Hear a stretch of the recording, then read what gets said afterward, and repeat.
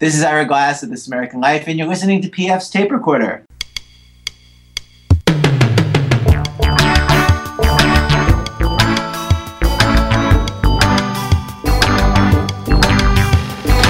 Hello there, I'm PF. This is my tape recorder. Coming up. When we had someone over from WGBH Boston who'd heard about the show and he watched it with us, and when the second show finished screening and the lights went on and we looked at him, he looked as though he'd seen a ghost, white as a sheet, because he could see his career just ending overnight if he had anything to do with us, and he staggered out. Yes, that is John Cleese from Monty Python, and probably the biggest guest we have ever had on the podcast. What a fabulous chat we had with him. That'll be coming up in just a few minutes. But first, I understand we probably have some new listeners coming on board because of having such a huge guest. So for those of you not in the know and that aren't fast-forwarding through this to get to the John Cleese interview, the way this works is we do the intro, then we play what we call a dumb bit, which is usually produced in-house, quite literally in-house, like in my house. I produce it at home. But in honor of John Cleese being on, I decided to go into the archives and dig out two of the more popular professionally produced dumb bits. These are things I wrote for a couple of defunct radio services, one in Denver, one in Boston, but I wrote them, but they were professionally produced by professionals in a radio studio, again, in Denver and in Boston, respectively, or depending which order I played them in, Boston or Denver, respectively. But anyway, so we'll listen to a couple of dumb bits. They're what we call fake commercials in the broadcasting parlance, and then on the other side of that, it'll be John Cleese. First, there was Vanilla Coke. Then, Pepsi jumped on the bandwagon with Pepsi Vanilla. And now, Pepsi is trying to rip off Coke in an even bigger way. Introducing Pepsi Coke. It's Pepsi with the flavor of Coke.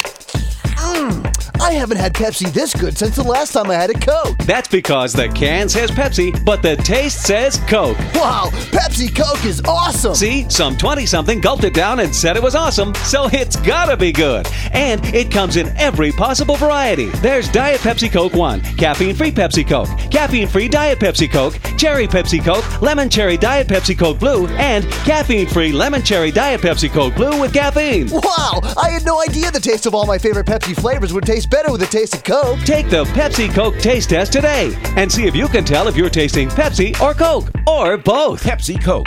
It's the Pepsi name you know with the taste of Coke you love. How many times has this happened to you? I'll be back in a minute. I'm going to the restroom. Flounders or snappers? Ooh, let's try snappers. Ooh, sorry, wrong door. If you're a guy or girl on the go, then you know theme restaurant bathroom designations can be misleading. But now you don't ever have to be confused again, because you've got the Restroom Thesaurus. The Restroom Thesaurus lists every possible combination of male-female euphemism. Blokes and birds, bantams and hens, chutes and ladders, bobsleds and moguls, endomorphs and gynekomorphs. Yes, the Restroom Thesaurus is your one-stop source for avoiding embarrassing entrances into the wrong bathroom.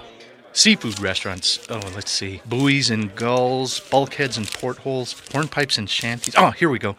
Flounders are men. Whew. All right. Never walk into the wrong restroom again with the Restroom Thesaurus, because you don't want to take a shot in the dark.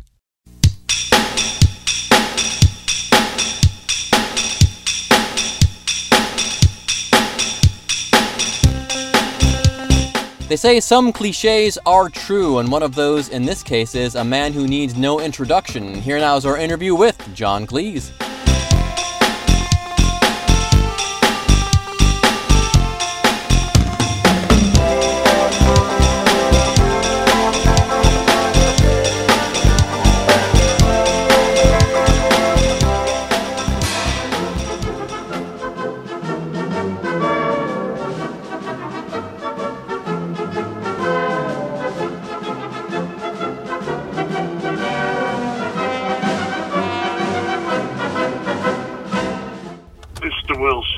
Hello, Mr. Cleese.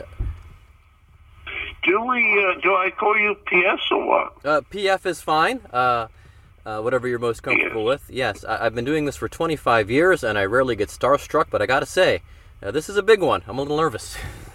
I don't know if I'm That's not nice. What manifestation does your nervousness take? Probably because I've been watching you since the 70s. No, I mean, what are the symptoms? Little nervous stomach, little shaky, and I do these every day, and without a problem. But and plus, I'm aware of the time constraint we have here, so I want to make sure I get everything in. So I guess we'll start with... That's very nice of you. I love the idea that I can inspire such fear in people. Perhaps I should go into politics. That might have been a good calling, but then the comedy world would have been at a loss. Because it's so what can I tell you, P.S.? I'm sitting here in my hotel room in a town called Cleveland. Have you come across Cleveland in your travels? I am from Cleveland. I am from a little town east of there called Mentor. Mentor, M-E-N-T-O-R? That is correct. That's very civilized. Yeah. Good heavens. I've met people from Cleveland, but I've never met anyone who actually admitted that they lived there. So but that's nice. I'm glad. But you left Cleveland. What age were you when you left? We moved down after we were married, so I was probably 25. So I'm 50 now, so... Oh, I see. So you're not sort of decontaminated, right? Right. We were just up there to see a baseball game and to go to a concert 2 weekends ago, so we still visit. And do you have your unbroken run of victory still? No. Is it 22? It was 22, and then we saw them the night the streak ended, and then they proceeded to go and run off 9 more, and then they lost last night, and then they're back at it again. So. Really? Yeah. Really? But are they going to be champions after that run, or not necessarily? I hope so. It's tough. But, I mean, it looks good. I mean, they look like they can beat anybody, so hopefully, fingers crossed, as we say. Isn't that good? Yeah. So what can I tell you, P.S.? You know what happens. They show the movie. Yes. And then I go up on stage, normally with a local radio host, and he asks or she asks a few questions, and then we open it up to the audience. And I get wonderfully silly questions from the audience. So that's the evening. And people seem to love it. It's the easiest money I've ever made. I can't believe it's like falling off a log. There you go. And I know probably people ask you various versions of this question, but I still must ask, are you surprised that when you guys were traipsing around the English countryside, did you have any inclination that this would become the cultural touchstone that it has become? Absolutely not. In fact, we had almost exactly the opposite. I mean, I was invited into the Playboy Club by a fellow called Victor Lowndes. And he said to me, I love Monty Python. I've been watching it on television, but it'll never get onto American television, so let's make a movie of it that they can put on in college campuses. In other words, his assumption was we would never get an American television. And when we had someone over from WGBH Boston who'd heard about the show, and he watched it with us, and when the second show finished screening, and the lights went on, and we looked at him, he looked as though he'd seen a ghost. White as a sheet, because he could see his career just ending overnight if he had anything to do with us, and he staggered out, muttered a few words, and disappeared forever. So we never, ever expected to get on American television. Wow. Absolutely true.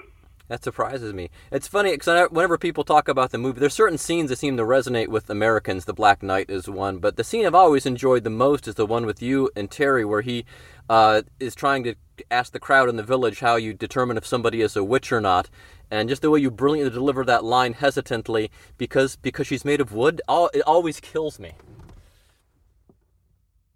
But there was also a line about... she turned me into a newt. Yeah, I got better. that one. Yes, that's right. Yeah, my dad loves that one. Yeah, that's a very funny scene. It's funny. I think the first 50 minutes of Holy Grail is really wonderfully funny. Yes, really, really funny. The best of our stuff. But I don't think the second half of it's so good. And I'm beginning to persuade people that I'm right. In fact, yesterday I re-edited the ending. Nobody's ever done that before. Oh. And I'm going to show it to audiences and say, I think my ending's better than the one that we have in the film. What do you think? Because the conversation afterwards gets very amusing. I had a most extraordinary question. Somebody said to me a couple of days ago, if you could turn one of the other Monty Pythons into a dessert, what would it be? Wow. That's a wonderful question. And another woman asked me whether I thought that the Queen had killed Diana. That caused a certain quiet to descend on the audience. The only noise in the theater was me laughing. I know there's also been another debate about what is better, Holy Grail or Life of Brian. And I have to say, my funniest scene of any of the movies is the stoning. With you and That's very funny. Oh my God! Yeah. Like another one that just kills me every time. And it upsets some of the Orthodox Jews, because the whole film was condemned. Yes. Life of Brian was condemned by the Catholics. It was condemned by the Calvinists. It was condemned by the Presbyterians. It was condemned by the Orthodox Jews, the liberal Jews, and one other, I think 7 groups said that the people who followed their religion should not see this film. And people said, did that worry us? And Eric said, no, we've done a very good job. It's the first time in 2,000 years they've been able to agree on anything. Exactly. It's funny because in my other job I have to interview a lot of corporations and marketing people, and I interviewed a lady yesterday who owns a kind of a boutique cheese making operation in Wisconsin, and she kept saying cheesemakers, and I kept saying blessed are the cheesemakers. What's so special about them? Probably because I had this. She didn't get the reference. No, but that's very funny. I like that very much. So if this goes well, will there be any plans to show Life of Brian, then take questions about that? I would love to do that, and I'm pleased you asked me. I would really love to do it, but I don't think it would be as safe as it was in whatever it was, 1979. Because, there are people who blow up abortion clinics and kill doctors, and I wouldn't want to die out on the road in one of these little theaters in the Midwest. I would be rather sad about that. Yeah. I like life more and more as I get older. Oh. But what do you think? Do you think I could get away with it? Because it'd be interesting. I think in certain places, but now that you mention it, people are nuts. So you might want...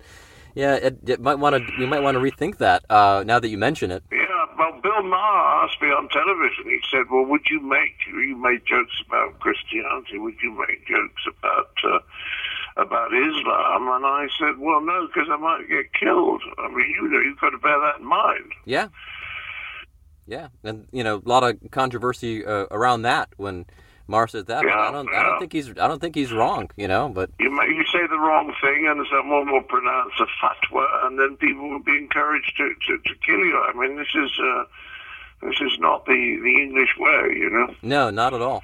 Does it kind of surprise you the way things have? Or not surprise you, but is it interesting to you how comedy's kind of changed over the years as to what people find funny and what people kind of have grown used to? Because although oddly, I think Monty Python is still fresh.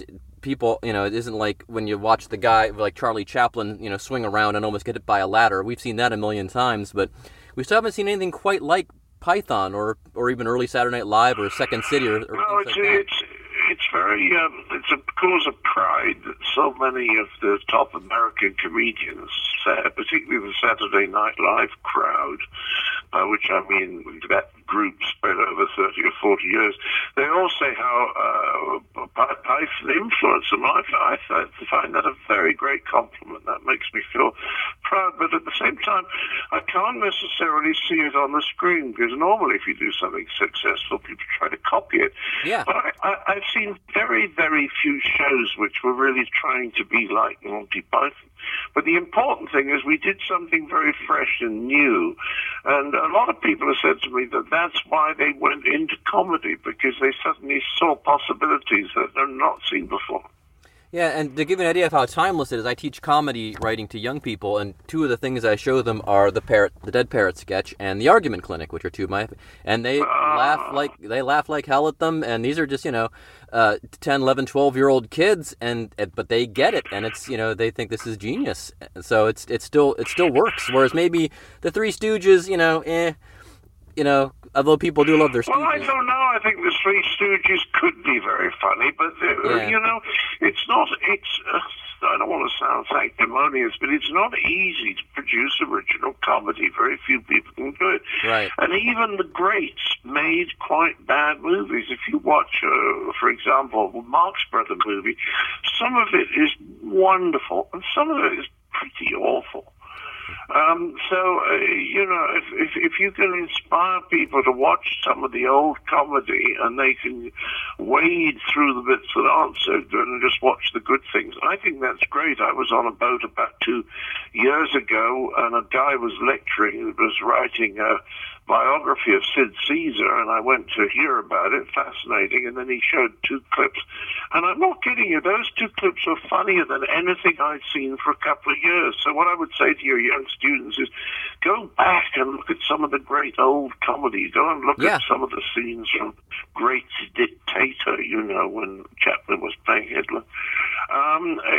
Go back and look at the best stuff. Don't assume that the latest comedian is the greatest of all time, because he or she almost certainly isn't. True.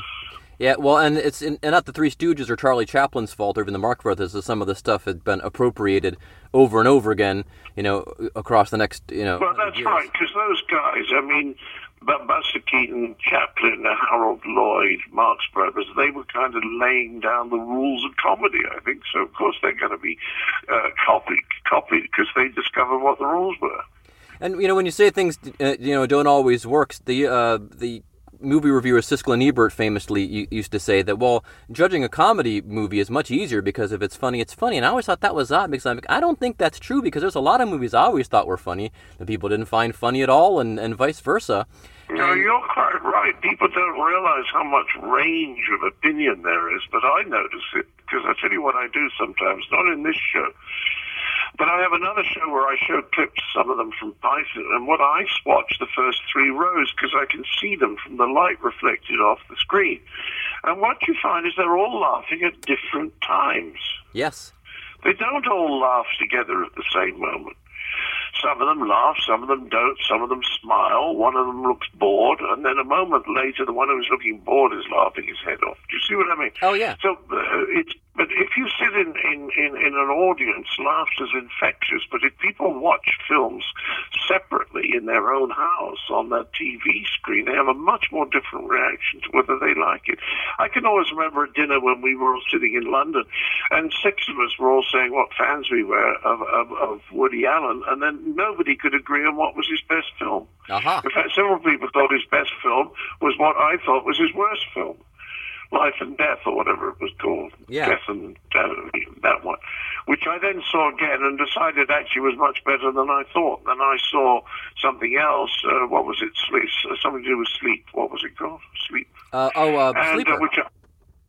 I loved it so much the first time, and I didn't think it was funny at all the second time. So it's partly to do with what mood you're in. Yeah. You can watch a slow comedy if you're in a good mood, but if you're in an anxious mood, it seems to be a waste of time.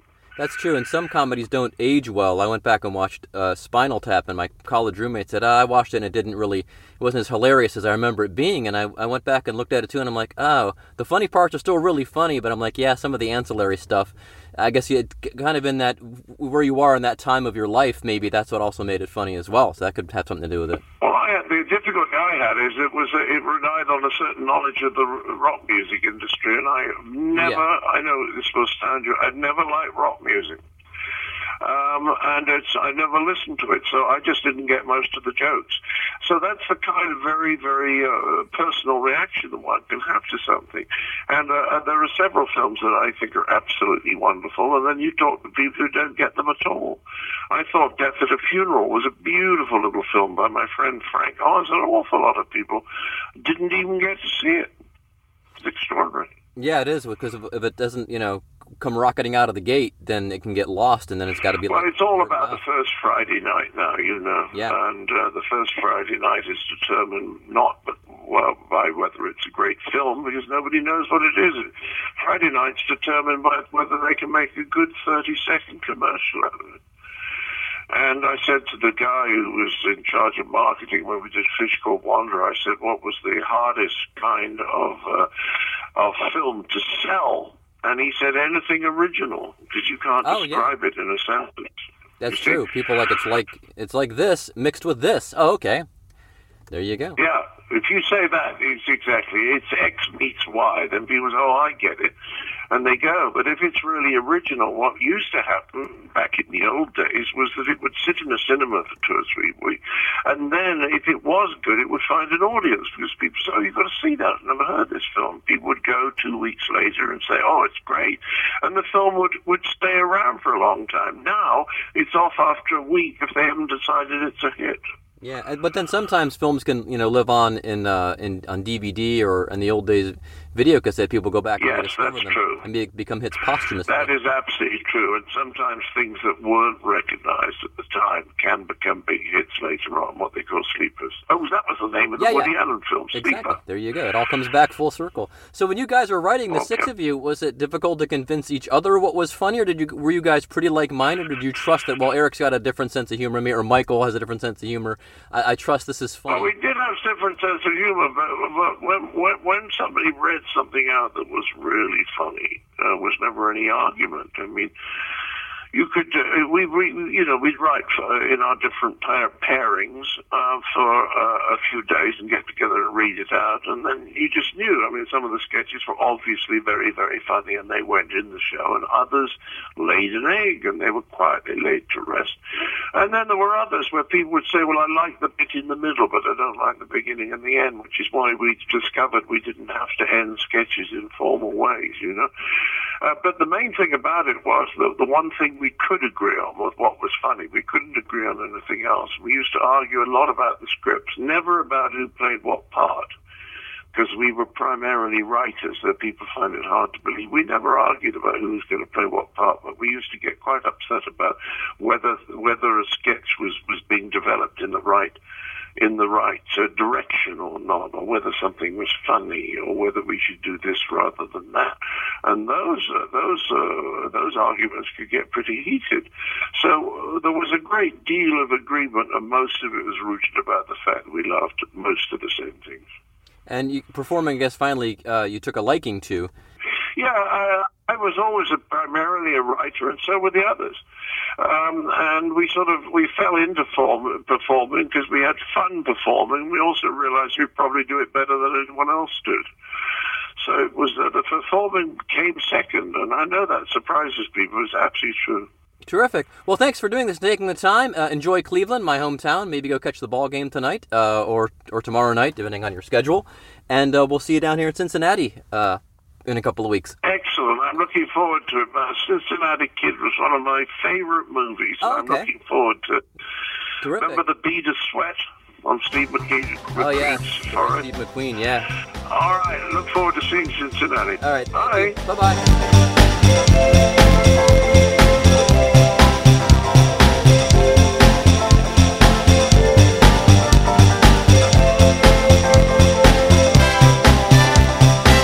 A tremendous thanks to John Cleese for being on the show. Man, what a huge, huge interview, and what a nice guy, right?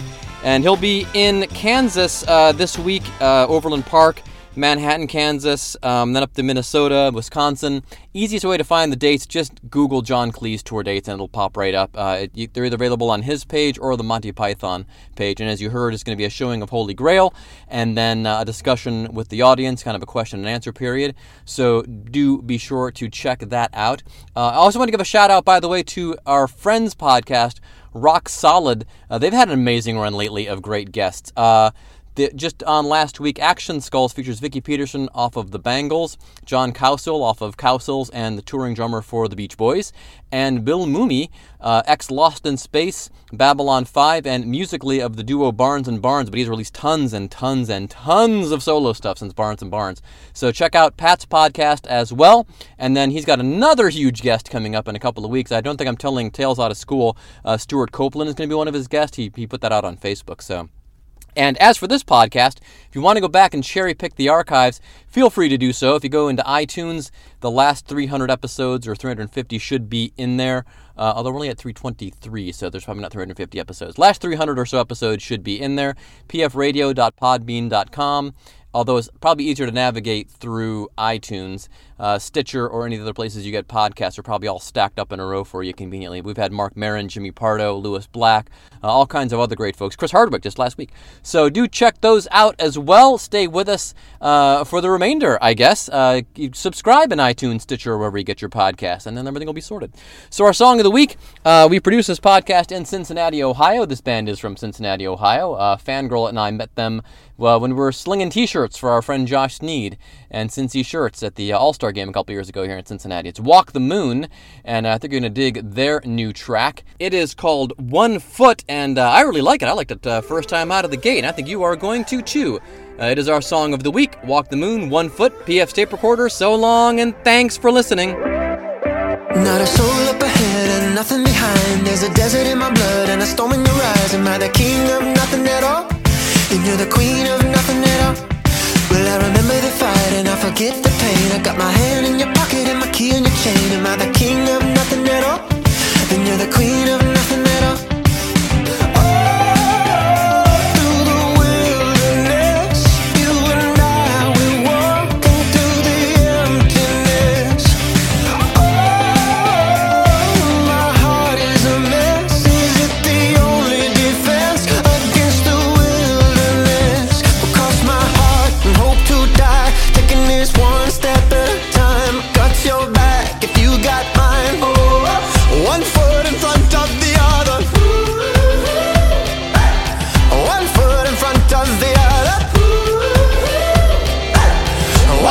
In front of the other.